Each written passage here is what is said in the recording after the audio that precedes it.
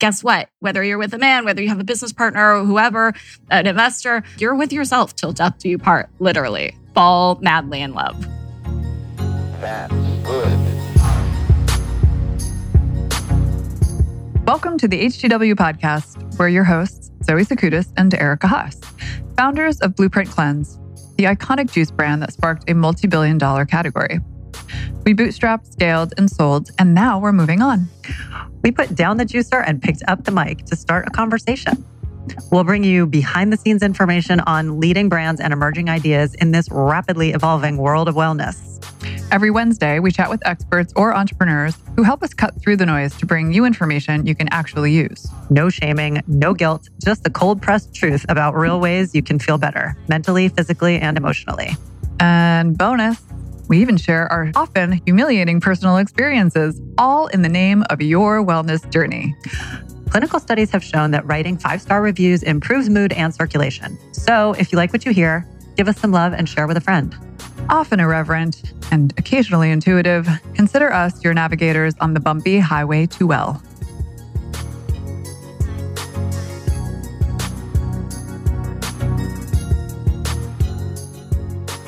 Nicole Lapin. Make it happen. Hey! Jinx again. Fine, I owe you a Coke, but you don't drink Coke. Neither do you. Do you? I think you have an occasional. I think you're having...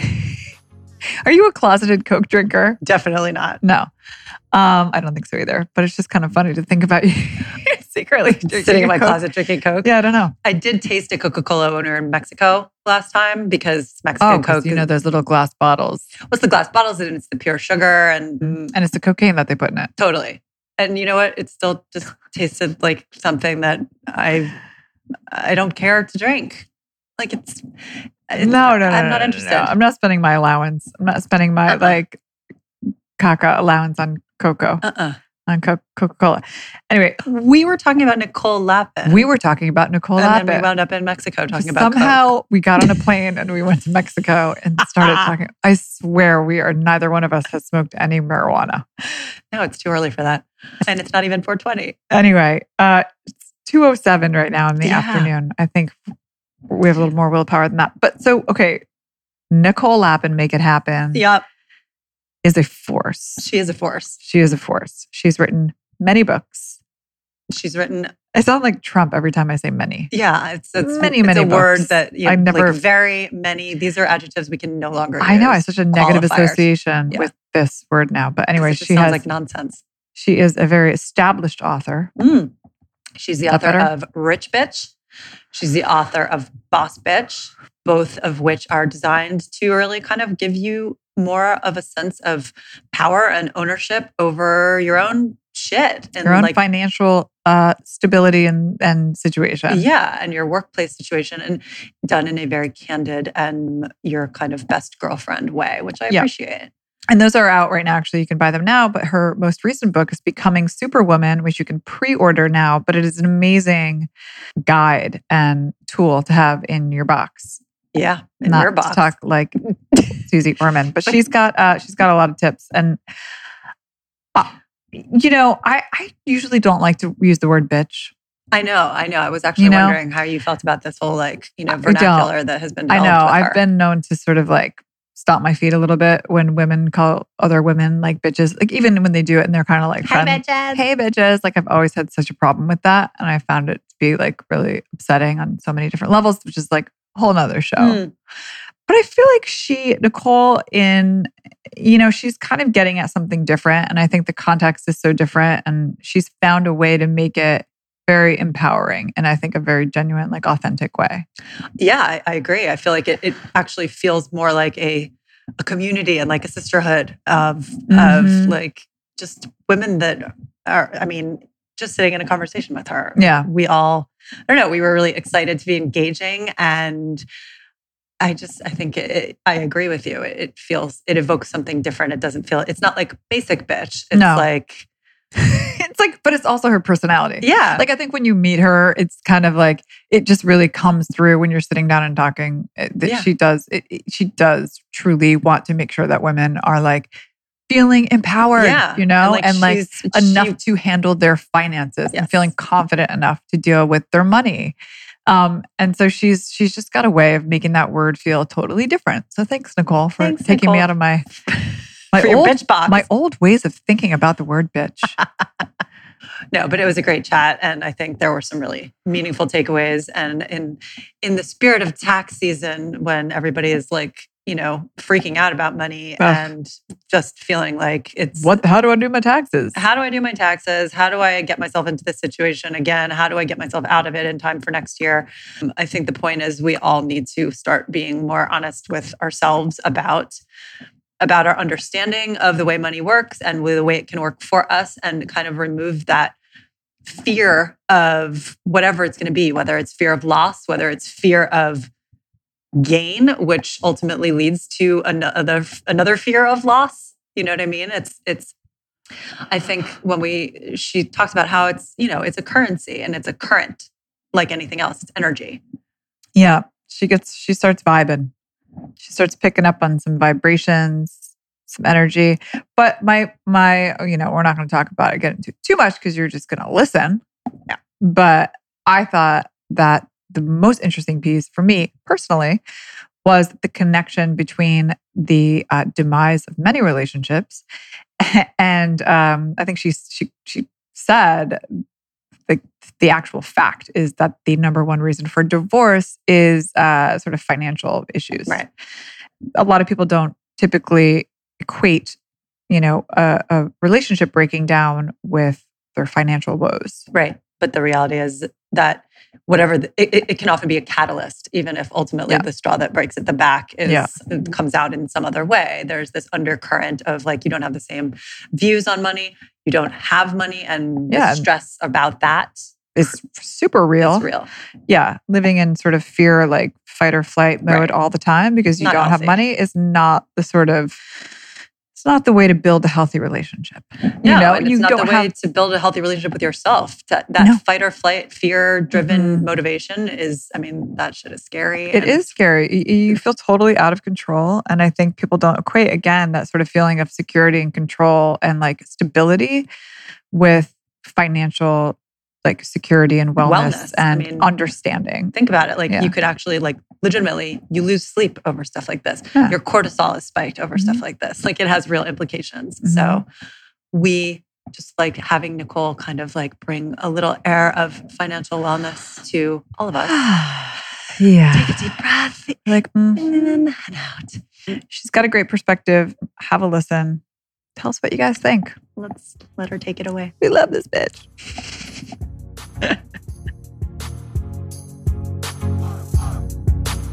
Hey, partner. Hey, partner. You want to talk about our other partners? Wait, you have another partner other than me? There are a lot of partners in this relationship. Listen, if you want to open it up and, you know, invite people into the circle and have multiple partners, then I'm totally down. Down. Well, whether you are thirsty or hungry or just need to relax, there is actually something for everybody on our partners page, which is at htwpodcast.com. We got a lot of brands on there that we love and who are in return showing you some love with up to 25% off when you use the discount codes under our, you guessed it, partners page. So we've got products like Cure Hydration, which is a hydration drink mix that is actually more hydrating than an IV drip and made with real ingredients. Crazy. Yeah. That is totally crazy. And we've got Hungry Root, which is another amazing brand. Healthy, ready-to-eat convenience foods that are delivered straight to your door. We both subscribe and are longtime users and lovers. And speaking of using, we've got Daily Habit, which is a CBD coconut-based powder that you can put into your tea or your smoothie or your coffee or whatever you need to just chill the F out. Which I think we all often need to do. So again, please go to htwpodcast.com/partners to check out all of the amazing brands that we love, many more than we just mentioned, and you'll get some amazing discounts along the way. Check it out, guys.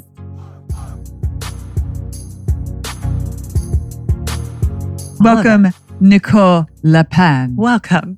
Lapin. Yeah. It's Lapin. Making it happen. Making it happen, Lapin. All right. That's how she does. Thanks for coming on and chatting with us. We're so excited to talk to you. I love you boss bitches. We have. Ultimate. I guess we kind of are. You are. 100%. Are we? Do we qualify? Hello, I wrote the book. You actually literally did write the book. Bitch. I am the expert. Okay. You are 100% boss bitches. Yeah. You also wrote the book on rich bitches. You guys want to be rich bitches too? We would like to be... I wouldn't say we're po bitches. We're not po bitches. We would like to help our listeners all think like rich bitches and get on the path. I love that. Which is kind of why we wanted to chat with you. I love it. And, I'm sure you've probably gotten the comparison before, like kind of the Susie Orman of our generation. Don't worry. We're not going to make you do like lots of tips. We're not going to make you talk about, going to a party for your cat. And I got this jacket from my cat. That I only think of her, by the way, from the SNS. I know. Yeah. It's only Kristen Wiig. So amazing. She's my everything. animal. But I'm happy to talk about cat jackets or lattes or Really, whatever as you long want. as it's in your budget. Oh my God. What is it? People first, then things, then money, then jackets or something like that. All right. We're going to have to attach a clip to this. Oh, we certainly are. To this episode. We certainly are. Okay. But we do want to talk about, we would love to have a conversation just around financial wellness. And as much as the tactical information is super helpful, and we certainly would like you to impart some of that wisdom. I don't know. It's often overlooked, I think, in the wellness pie. And, finances have a big impact, right, on how we feel about ourselves. And so, we wanted to sort of dig into that a little bit with you. It shouldn't be ignored in the wellness pie. Yeah. It's the number one cause of divorce. Is it really the number one cause of divorce? It leads to a ton of health issues, from anxiety to depression to vertigo. I've been on Dr. Oz a million times on the doctors, talking about the actual health implications of stress about financial money. Stress. That's right. Really disturbing. It's true. The number one thing that couples fight about is not even kids or dirty socks or whatever. Or cheating, or it's financial infidelity more than that is so interesting. In my house, we fight about karaoke, but I understand that the financial conversation can really spark some major heated issues. Yeah, and if you have kids, it obviously exacerbates any financial strain that's going on. So I think maybe it gets confused, right? People assume it's the kids are driving a wedge between us, but it's oftentimes underlying. That makes sense. Yeah, dude. Underlying issues that are having to do with money and how are we supporting them and how are we spending our time and Well, your time is your most valuable asset. Right. You can always get more money. You can't get more time. Yeah. And kids are, hello, what's more expensive than kids, really? Horse. Horses are also expensive. Yes. Don't ever get something that eats while you sleep. You're using the Susie language. That's my advice. I love Kristen Wiig. No, but horses are really expensive. Gucci bags are expensive, but nothing is more time, money, and energy expensive than kids. It's true. And really, it's your energy and your time that I think are your most valuable assets, hands down. Okay, so what do you do when you sit down with someone for the first time to give them a consult or to just sort of set them on the path to success? What are the immediate things that you look at? The stuff that I talk about, a fifth grader can do the math. Getting your financial life together is not about numbers and crazy jargon. It's actually the humanities part. It's what we're talking about. It's the wellness component that is the biggest challenge for most people. It's the humanities. It's getting your friend to pay you back. It's talking to your significant other about money. It's not how to actually calculate your taxes. And so the first question that I normally ask is, what do you want? It is the most basic question, but it used to give me the most anxiety because people would say all the time, what do you want to do in 5 years? What do you want to be in 10 years? And I was break out into hives, my armpits would start sweating, all the things, because I didn't actually answer the question for myself. Studies have shown that women who create a cohesive narrative for themselves and their lives are more likely to be successful. And so the reason I had so much anxiety, and I think a lot of the anxiety around financial wellness in general, has to do with the fact that you don't even know what you want. It's like saying, hey, Zoe and Erica, we're going to a party in New York tonight. What would you ask me? Okay, so where is the party? What street is that on? What are we wearing? I have a lot of questions about this party. Yeah. We don't do the same thing for our own lives. It's if we don't know the destination, then how the fuck, or am I allowed to? Oh, yes, do it. Okay, great. Do it. How the fuck are we going to get there? Yeah. Right? No, that's a really good point. point. So it's reverse engineering to figure out what life do you want? And then we can figure out how to get the money to live the life you want. Because you can't blanketly say, hey, I just want $1 million, Nicole. Because people say this to me all the time, by the way. They'll be like, oh, no, my goal is to have $1 million. That's it. Fascinating. What do you want to do with that $1 million? Right. Maybe you need more than $1 million. Right. Maybe you need less than $1 million. I have no idea. First, figure out what the life is you want, and then we can figure out the money part. Mm-hmm. Right. But that's actually the most complicated. Yeah. It's funny. I remember reading this study a while ago that was sort of assigning happiness to, your income level and your salary or your net worth. And they found that there was no significant difference in the level of happiness once people had met their basic needs. So it's when $75,000. Yeah, $75,000, right? It's crazy. So it's about $75,000. I don't know. Maybe roughly, a little more in New York. Maybe now. And like and obviously for New Yorkers, but there's this, that's so crazy to me because, okay, I'm making $75,000 a year or I'm making $75 million a year. I'm going to be no happier. But to your point, it's sort of like, okay, it's not a number. It's not like, I just want to make $1 million. It's kind of like, well, what do you want your life to look like? Well, we know a lot of rich people, right? Are they all happy? No. Right. And those are some of the most miserable people. Because why is that? The delta after when you get your needs met, whatever is above that is very inconsequential to your overall fulfillment and your overall happiness. Studies have shown that we have the equation wrong. Success doesn't make us happy. Happiness makes us more successful. Mm-hmm. We often fall... Tweetable moment. Right? Hey, it's what I'm writing about actually in my next book a lot called Becoming Superwoman. It's coming out in September. And for so long, I would say, when I get there, I'll be happy. Mm-hmm. Or when I get there, I'll be balanced. It's always bargains. Right. Yeah. I'll take care of myself. I'll do things when I get this job or when I get this salary or whatever. And then when you get there, it always becomes another job. Yeah, you just keep moving it down the field. Right. Yeah. And then you never get your brain to the other side of happiness. Yeah. I'm guilty of that. So, I think we all are. And I think what you said at the beginning is really interesting just about, the narrative that you tell yourself. And I think that weaves into this kind of sort of hurdle that I think a lot of us have in terms of our relationship with money or in terms of our relationship with success, even on a broader level. And you talk about that certainly in the Boss Bitch book. It's about like, what is the story that you're telling yourself? And how can you kind of come to terms and tell yourself a story that you can actually really, that serves you as opposed to serves to like block you. And I think that there's like a huge element of shame. I think that comes especially, and I'm going to go out on a limb and say especially with women around money, whether it's not having enough or on the other end of the spectrum, like having it and then not feeling like it's okay to be comfortable with it. So, I mean, what can you say to a woman who is in this position where she's dealing with these like shame issues that are serving to kind of block? Yeah, I'm just going to add because I would think that too, and then I just sort of had this moment where I'm like, it's not. I think men have a ton of shame around it too. Just because so much of their value and ego is like wrapped up in it. And women are probably a little bit more comfortable, I would even say, being like, well, I don't have to be the breadwinner. Like, it's the man's job to be the breadwinner. I mean, there's certainly a lot of that still hanging around.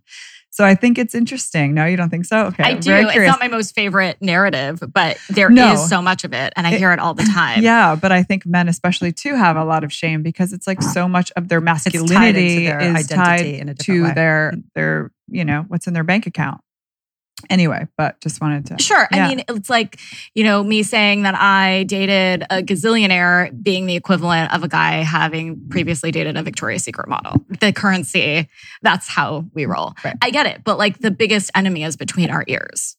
You can tweet that too. Right. Damn, I really tweeted. I was like, this means I have to get a Twitter account, I guess. But it's true. If you tell yourself you can or you can't, you're absolutely right. And I have this constant soundtrack going on in my head. I mean, I don't know. It's not tapes. It's MP3s or whatever is going on in your head. Mine's on 8-track. Some beta. Right? Mm-hmm. Whatever it is, like we have our own story. Mine is actually...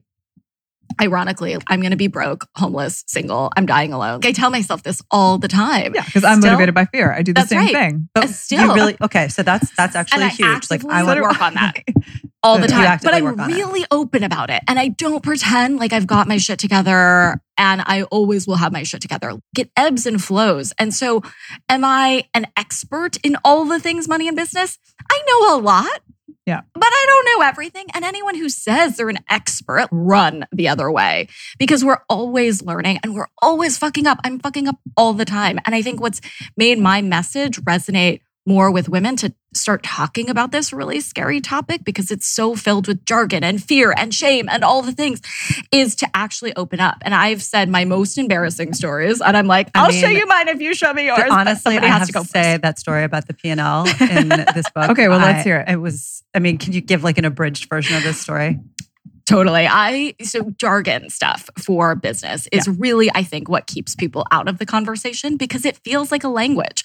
You know, if you went to China and you didn't speak Chinese, hello, you'd be confused. If you went to Wall Street, as you guys know, and you didn't speak the language of money, you would be fucking confused. There is a dictionary. Yes, girl. This is why I'm single. Your business dictionary. Because I rewrite dictionaries on my Friday night. I love that dictionary. I think it's great. There's a dictionary in the back of the book. There is. And in Rich Bitch. Yeah. And I do like the opposite of short is not tall, it's long, and it just means something's going in the shitter. So when you hear shorting a stock, it just means somebody thinks it's going to go down. Like, it's not complicated, but when you look it up online or in Investopedia or all these places, it's like, whoa, I need a definition for this definition. Right. And so that's what happened to me. Like, I got thrown into this world just because I needed a job, and I was like, oh my fucking God. Like, I hate finance. I grew up in an immigrant household.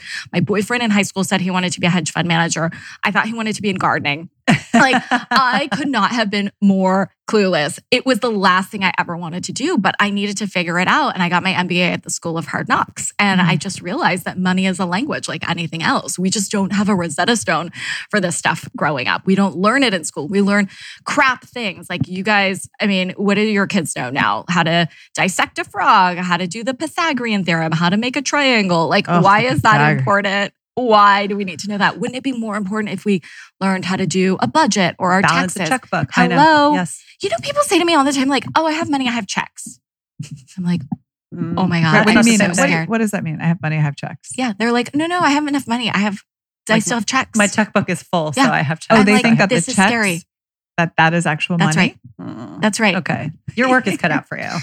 There is a lot of work to be done. And I think that the scary part of it is getting through the language. So yes, that's why I sat my ass down and rewrote a dictionary, because I was like, there has to be a better way. And it doesn't need to be this complicated. Yeah. It doesn't tell need the to be story. this scary. Oh, the P&L. Oh, sorry. Okay, so this is your embarrassing story. So, oh, girl, I got embarrassing stories for days. And that's what I thought, like, with Rich Bitch and Boss Bitch, I talk about tips and stuff, but like, mostly we learn through stories. Like, out of everything here, we're going to remember the stories from this podcast. So the P&L story, so my name is Nicole Lapin. So people call me Lapin, as, you know, people call you by your last name, I'm sure, or like your initials. So people call me NL all the time.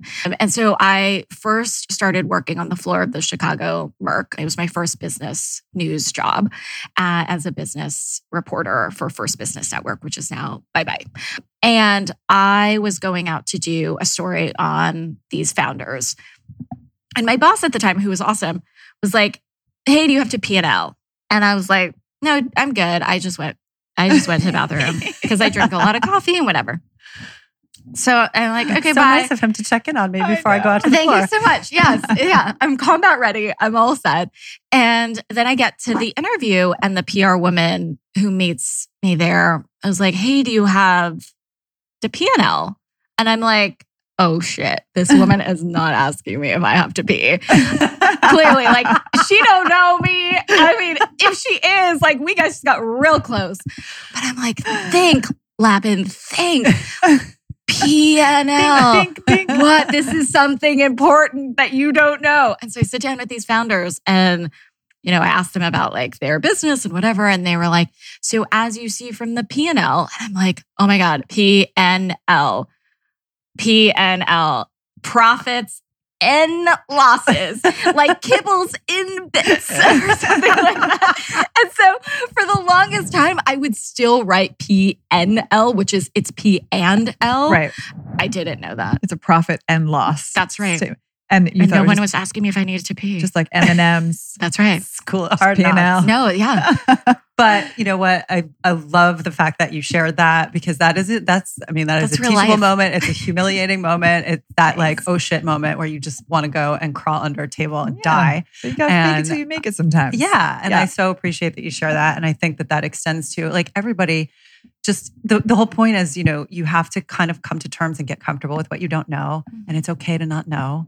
And then from that place, you can start building and build a foundation based on like just honesty and the fact that whoever you're asking at one point also didn't know. But I think that is important to remember. You don't know what you don't know. And especially if you're starting a business and an entrepreneur. And speaking of failure and embarrassing moments, not that that's failure. I mean, those are the building blocks of success, I would say. But how do you talk about, what advice do you give, I guess, after loss? And I know you talk a little bit about like not losing yourself when you sort of, make too much money, not losing yourself in that, but like also not losing yourself in loss if you lose money, right? So just shifting a little bit and to talk like about, business and entrepreneurs and starting up something and not really knowing much and occasionally failing, right? We all hear the success stories, but the failures are so much more interesting. They are. Though. I know nobody likes this success. Like we all want to hear about your failure. But I want to talk about that. Yeah, like Steve Jobs, like all these very successful entrepreneurs. I mean, you have to remember they've had failures. You just don't know about them because they're not highlighting them, right? So, we've had some. We don't like to use the word failure. We like to use the word challenge or learning. Learning, never losing, always learning. From tweet that. Yeah. Well, Megan gave it to us. Gave us this. Megan Asho, founder made. Thanks, Megan. It's like how because it is so personal sometimes your business, right? So if you have a product, you have whatever your business is, if you have a failure around it, it's often very hard to separate yourself from that financial loss. How do you navigate that? Yeah, it's like your baby. Like I don't have actual human babies. Yeah. But I have book babies. Yeah, I have business babies. Yeah. And birthing my next one is like really hard. Yeah. It's like, and there's no epidural either. Yeah. I started what I thought was an amazing idea, a financial smartwatch. That does sound like a great idea. I know. I was like, this is rad. Financial smartwatch, or was it like an app to go on your It should have been an app in hindsight, but it was an actual piece of hardware and software, which I didn't realize. Like I was like, oh yeah, I could make a Fitbit for money, where you can track your steps throughout the day, you can track your sleep. What about calculating your money? Because we lose a lot of people have this personal budget deficit where the money they're making and the money they're spending doesn't match because you forget, oh, I paid, for the coffee in cash, or I paid the, housekeeper. Or something was automatically deducted and I forgot. Yeah. Oh, right. The Netflix thing. We've lost all contact with money. So it's like, it's all just magically like Amazon. Like, I don't know what happens. It just shows checks. Like, I know. Venmo and like, so it's easy. Swipe. And so easy. Like, when you're, on Friday night, swiping seems like everything is free. Yeah. And so I came up with this idea. I was working with the CEO of HSN at the time. She's now at Weight Watchers, Mindy Grossman, who's like super boss bitch. We were like, we have to do some products and stuff together. And we came up with this idea and I was like, perfect. I'm going to do it because that's me. And was everybody telling you? Figure out how to do it. It was a great idea. Yeah, it was a great idea, but I didn't test it. Okay. Red flag in hindsight. I didn't test it. I just anecdotally thought this would be so rad. And the Apple Watch was coming out. And I was like, oh yeah, this is a thing. And I can grab some of this market share. And we have this partner. It ended up being a disaster, for reasons that will last an entire podcast. But make a long story short, I had to, $250,000 or so later, I had to decide, is this worth throwing good money at a bad situation, or do I cut my losses? And I think that was a really difficult moment for me to say, I can't fix this. I think women in particular, we want to fix stuff, right? We fall in love with the potential of a man and not the man himself. We fall in love with the potential of a business, and it's often times that we're blinded by the reality. And so that was one of my hardest decisions because I had already, had the sunk cost of a bunch of good money that could have gone to other situations. And instead of putting really more good money at it, I was like, we're done. We're closing this down. And I said it didn't work. And I had to be really honest with it. It could have been an app. I could have tested it more. I could have done a lot of things. And those are lessons that I will take. Not that I'm ever going to get into the hardware or software business ever again or deal with China or all of those things, which I was blissfully unaware of getting into. Like I should have made a schmata. I should have just made a t-shirt. But now I know. But how did you, so taking that a step further, then how did you process that for yourself and kind of come to terms with it? Because it's not dissimilar to what Zoe's referring to with us, where you had already had some success behind you. So to some degree, you had achieved already. So, I think oftentimes the narrative or what you tell yourself is the next thing can only get better. And then if it doesn't, what happened to you in the aftermath of that? And how did you kind of get yourself into a different frame of mind where you weren't just stuck in that revolving door of self-flagellation over something that, you had to just kind of let go of? I still do that to myself. I try not to. I would be lying if I said I didn't and that I wasn't freaked out about next launches. I think though that seeing death in its eye, so to speak, is a really great way to confront potential new failures or new challenges because you're like, oh yeah, I've done that. Right. I've had to eat shit before. I remember what that was like. And it's the same thing in, with relationships that I'm now dating again. And, I'm nervous about getting into a bad situation. Gun-shy. Totally. But then I'm like, oh yeah, I've dealt with a lot of intense shit. Yeah. I've done it before. And if I have to do it, I'll do it again. It's hard because there's also just so much, there's the sunken cost fallacy that just kind of like takes over and you just kind of like keep pouring money into it. It's like to fix it and make it better. Figure out when to turn off the faucet. Right. And then there's also just the ego around it too.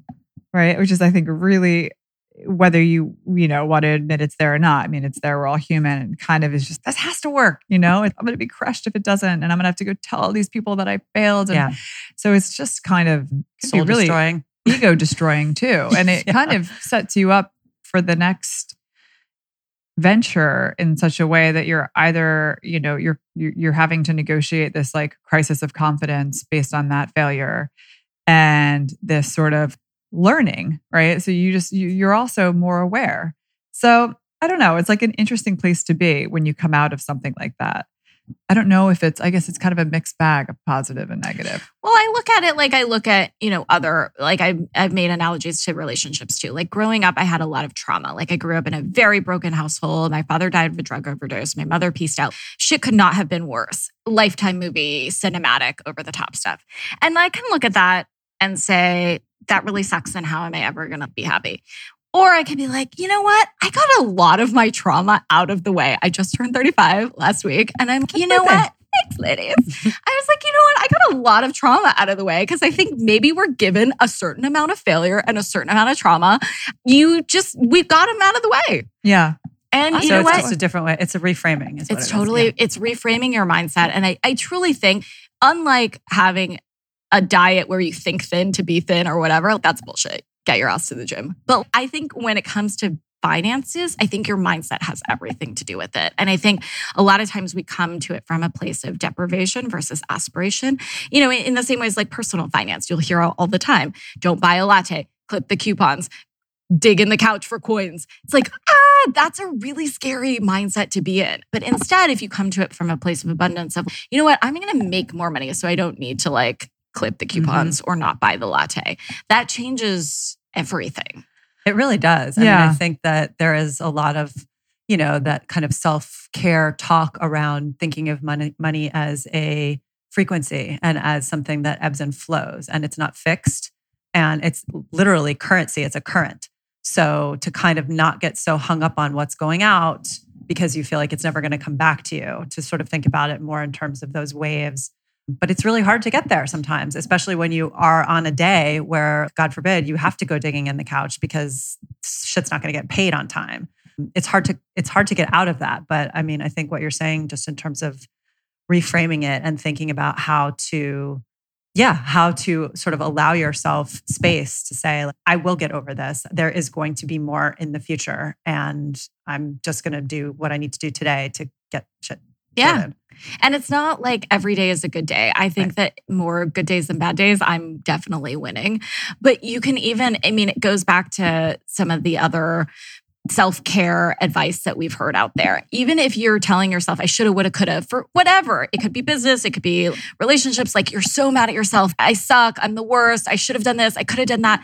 You know what? Even if you did all of those things, even if I tested the shit out of my smartwatch, even if I did all the research and all the things, like it still could have failed.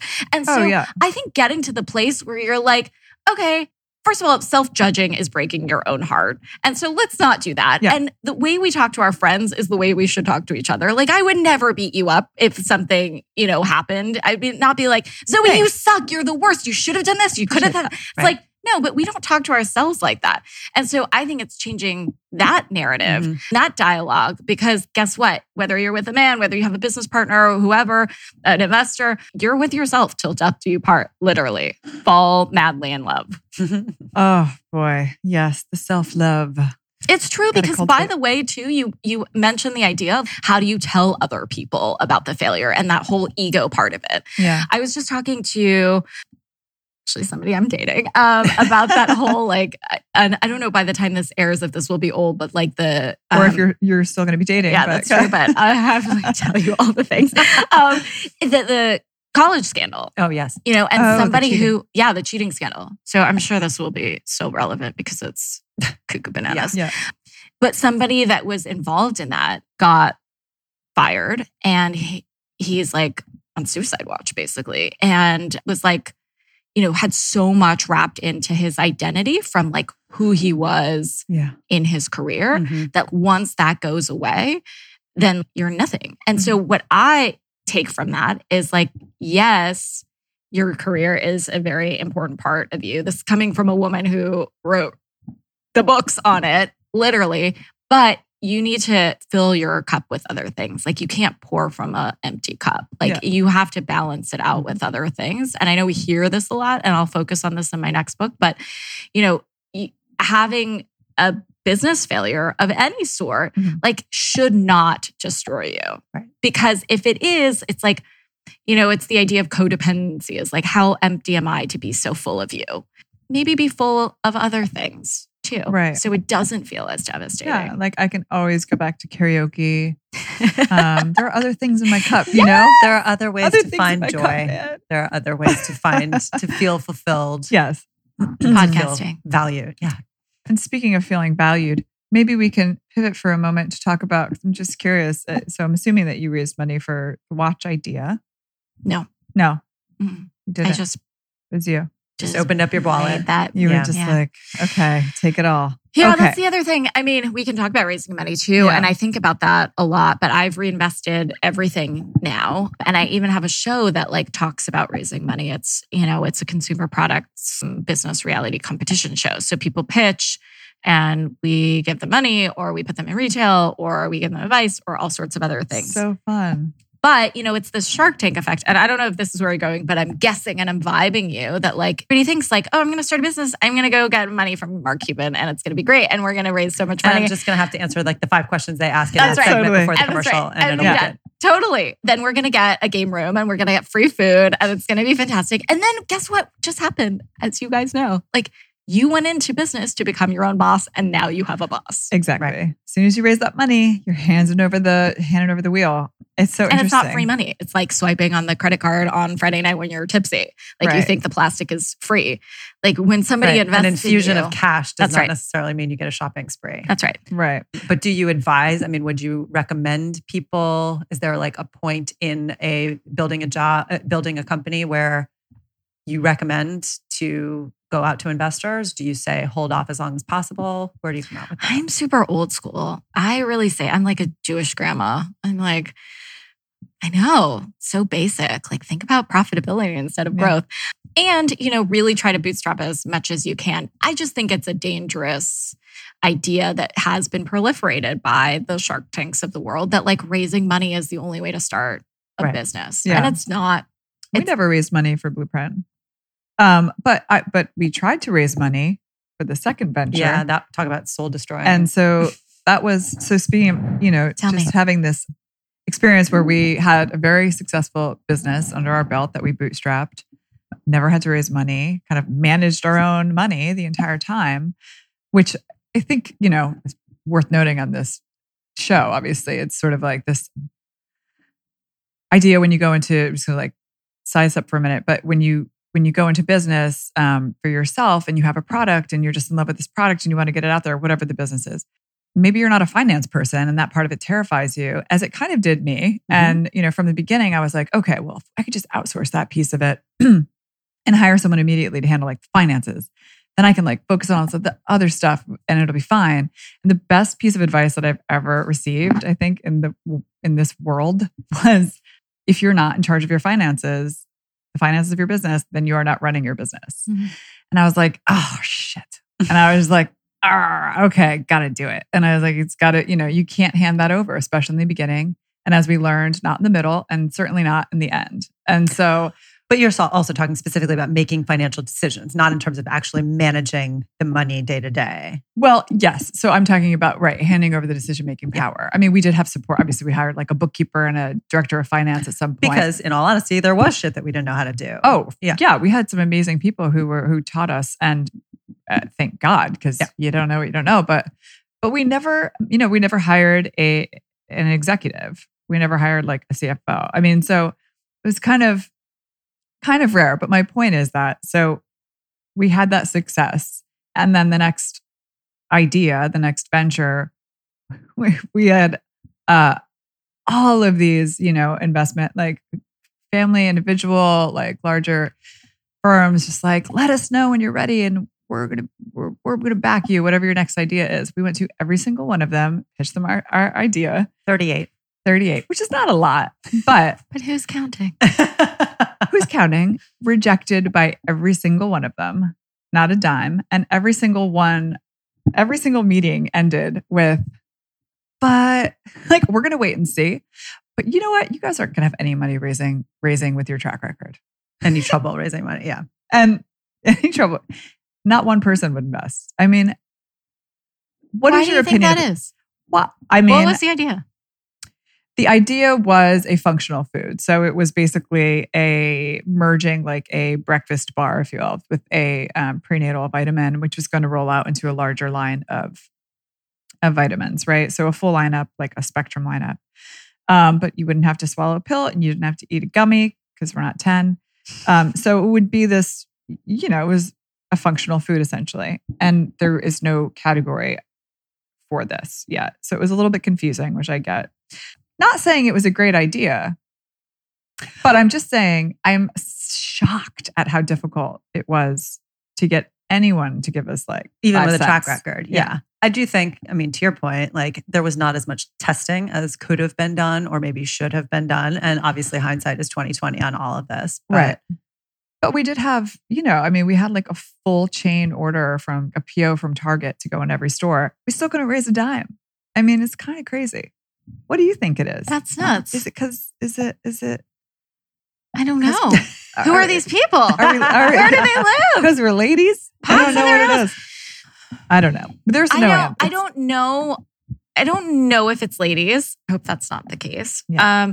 I do think as far as the finance stuff goes, I do think that piece of advice was right. If you don't have a handle on it, you really don't have a handle on your business. Yeah. And I think that's the part that a lot of female entrepreneurs get nervous about because they're like, I'm creative. I'm the artistic part. I don't have to deal with that. Yeah. And that's really what gets a lot of people in trouble. And a good girlfriend of mine started this company, Tradesy. If you know what that is. Yeah, it's like online marketplace, buy and sell, Hermes or whatever, amazingness. And she went to art school. And she raised, I don't know, $100 million more from Branson and whatever, and figured all the things out and like got into this club of these investor guys. And she was like, you know what? I figured it out. And she's like, I know a good test of an entrepreneur is if in the middle of the night, flash a flashlight in their face and be like, what's your KPI? Like really quickly, what are your indicators? And it's, the truth is it's part of business. Like it's not.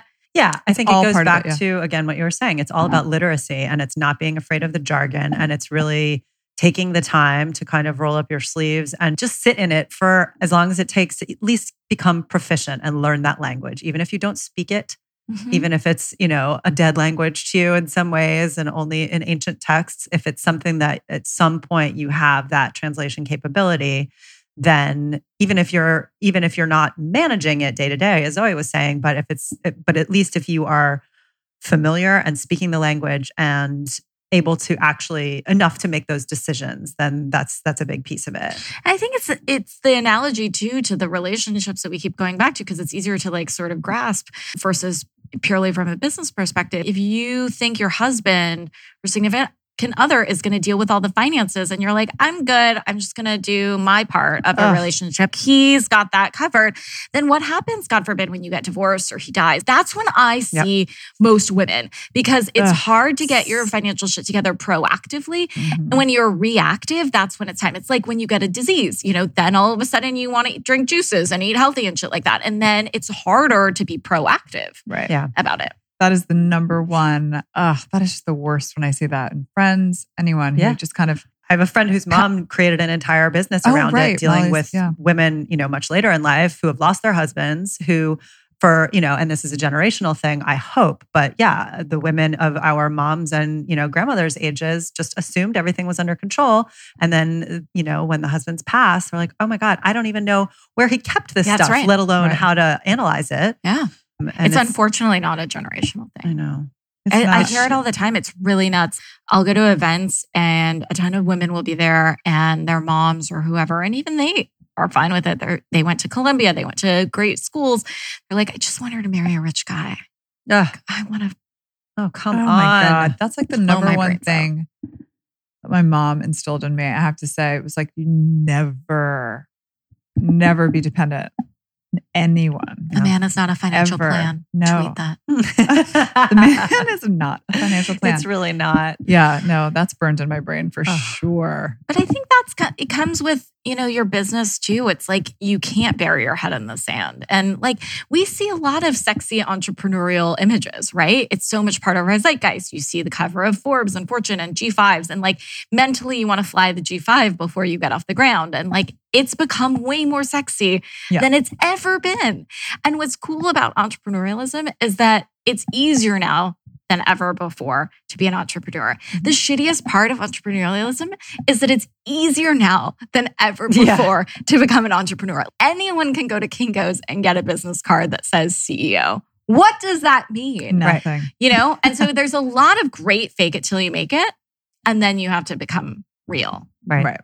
And I think that illusion gets people in a lot of trouble, that it's just rainbows and butterflies and G5s and whatever. And it's not dark sexy. Side of the mountain. No, it's not that sexy. And it makes me crazy when these business experts, and I'm using bunny ears, where they're like, go burn your corporate bra, go start that alpaca farm that you've always wanted, and then or that everything will just be right with the world. Cheese shop. Right. And just YOLO. And then it's, first of all, there's no shame in feeding your family. And sometimes it's more important to love what you do than do what you love, I think, if we're just keeping it real. Totally valid and very, very wise. We have so much tweeting to do. I know. Okay, wait. So my question, verbal what? Carpal tunnel. Oh, carpal tunnel. If you had to choose one course to teach, this reminded me, because when I was in school, there was no such thing as like a entrepreneurialism like 101. It didn't even exist. But if you had to create a course for college kids or a subject for 2019, what would it be? What would it be called, and what would it focus on? Well, funny you ask, Zoe. I just launched themoneyschool.com. What? I said class, and now school. Back to our show. It's a whole school. Let me tell you what I did.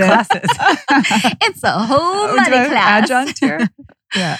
I did create the money school because there was such a void. Like, I am the last person to talk about money, to give money advice, much less teach it to other people. I didn't think I'd be able to speak it myself. And so I saw that there was such a void. So yes, I did create the Money School. That is a total plug. And the Boss School that's coming out, it'll probably be out by the time you guys air this. And I have a lot of entrepreneurs come on and talk to me about some of the classes that they would teach, because I try to do the B School that you actually need. Because even people that went to B School and all this stuff, they cannot do basic personal finance and can't practically run a business. The theories and the Milton Friedmans of the world and like the whatever, that's not actually going to help in real life. And so some of the ones I'll borrow from some of the guest professors that I've had on the Boss School, like Ali Webb did, from Drybar did, like How to Not Micromanage, which I thought was really cool. Rosie O'Neill from Sugarfina did How to Grow Without Paid Marketing, which I thought was awesome. So she also told me, and she always says she doesn't have money. They're doing great. It's like candies that are adult candies. But every time they ask her, she started with her husband to pay for something like at a booth or, $5,000, they're like, we don't have any money. They do, but they always say we don't have any money. Right. And it's amazing how many people then give things that had a perceived cost for free. So I think that would be a good class. Yeah, how to get shit for free from people who have money. It's true. It's all negotiable. Everything is negotiable. There was a guy I was dating a million years ago who went to Stanford Business School. And there was a class to some extent of going into different places and leaving with something for free. So going into a Starbucks or whatever, and then somehow talking your way into something. I think it starts with this. Great class. Let me talk to your manager. That's right. Yeah, Zoe has a button. I'll tweet the CEO. I have a manager button. I'll just keep. I'm going to need to speak to your manager. That's, just walk in the door with that. Yeah. You're good. So we can send people to the Money School online. Yeah. Yes. And how long is the program? The program is any amount of time it takes you to get through the 4 hours of videos and worksheets and quizzes and a whole community. And we also have a special code just for you bitches. It's HTW50. That's awesome. And you get $50 off. $50 50. That's great. And so it's sort of it's a boot camp, but also a master class. Yeah. And so it takes the lessons from the books and expands on them, because I think online education is growing exponentially. Who knows? This could be another failure of mine that I come on the show later and tell you, like, you know what I should have done with my online education endeavors before I started was, well, I'll find out. But I do think it's, growing in a really significant way. And I wanted to put my stake in the ground. I think so. Yeah, it sounds awesome. I don't know. I'll learn a few things. Maybe I'll audit. Fail miserably. Audit away, girl. Well, thank you so much for being here. I feel like there's so much more to dive into. More. We might have to have you back for like volume 2. Yes, please. Over drinks. But yes. Yeah. We do that here. We do that We do here. a lot of that here. Yes. So, yes. Until next time. Yes. Thank you so Thank much. you so much. Thank you, lovelies. This was Boss fun. bitches.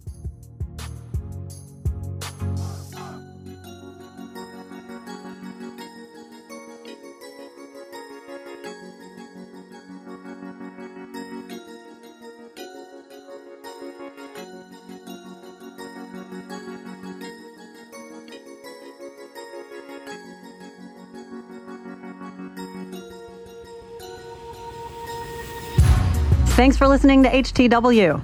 If you like what you hear, please subscribe and make sure and rate us on iTunes. You can even give us 5 whole stars if you think we deserve it. If you have ideas for guests or topics, you can call our 1-800 number.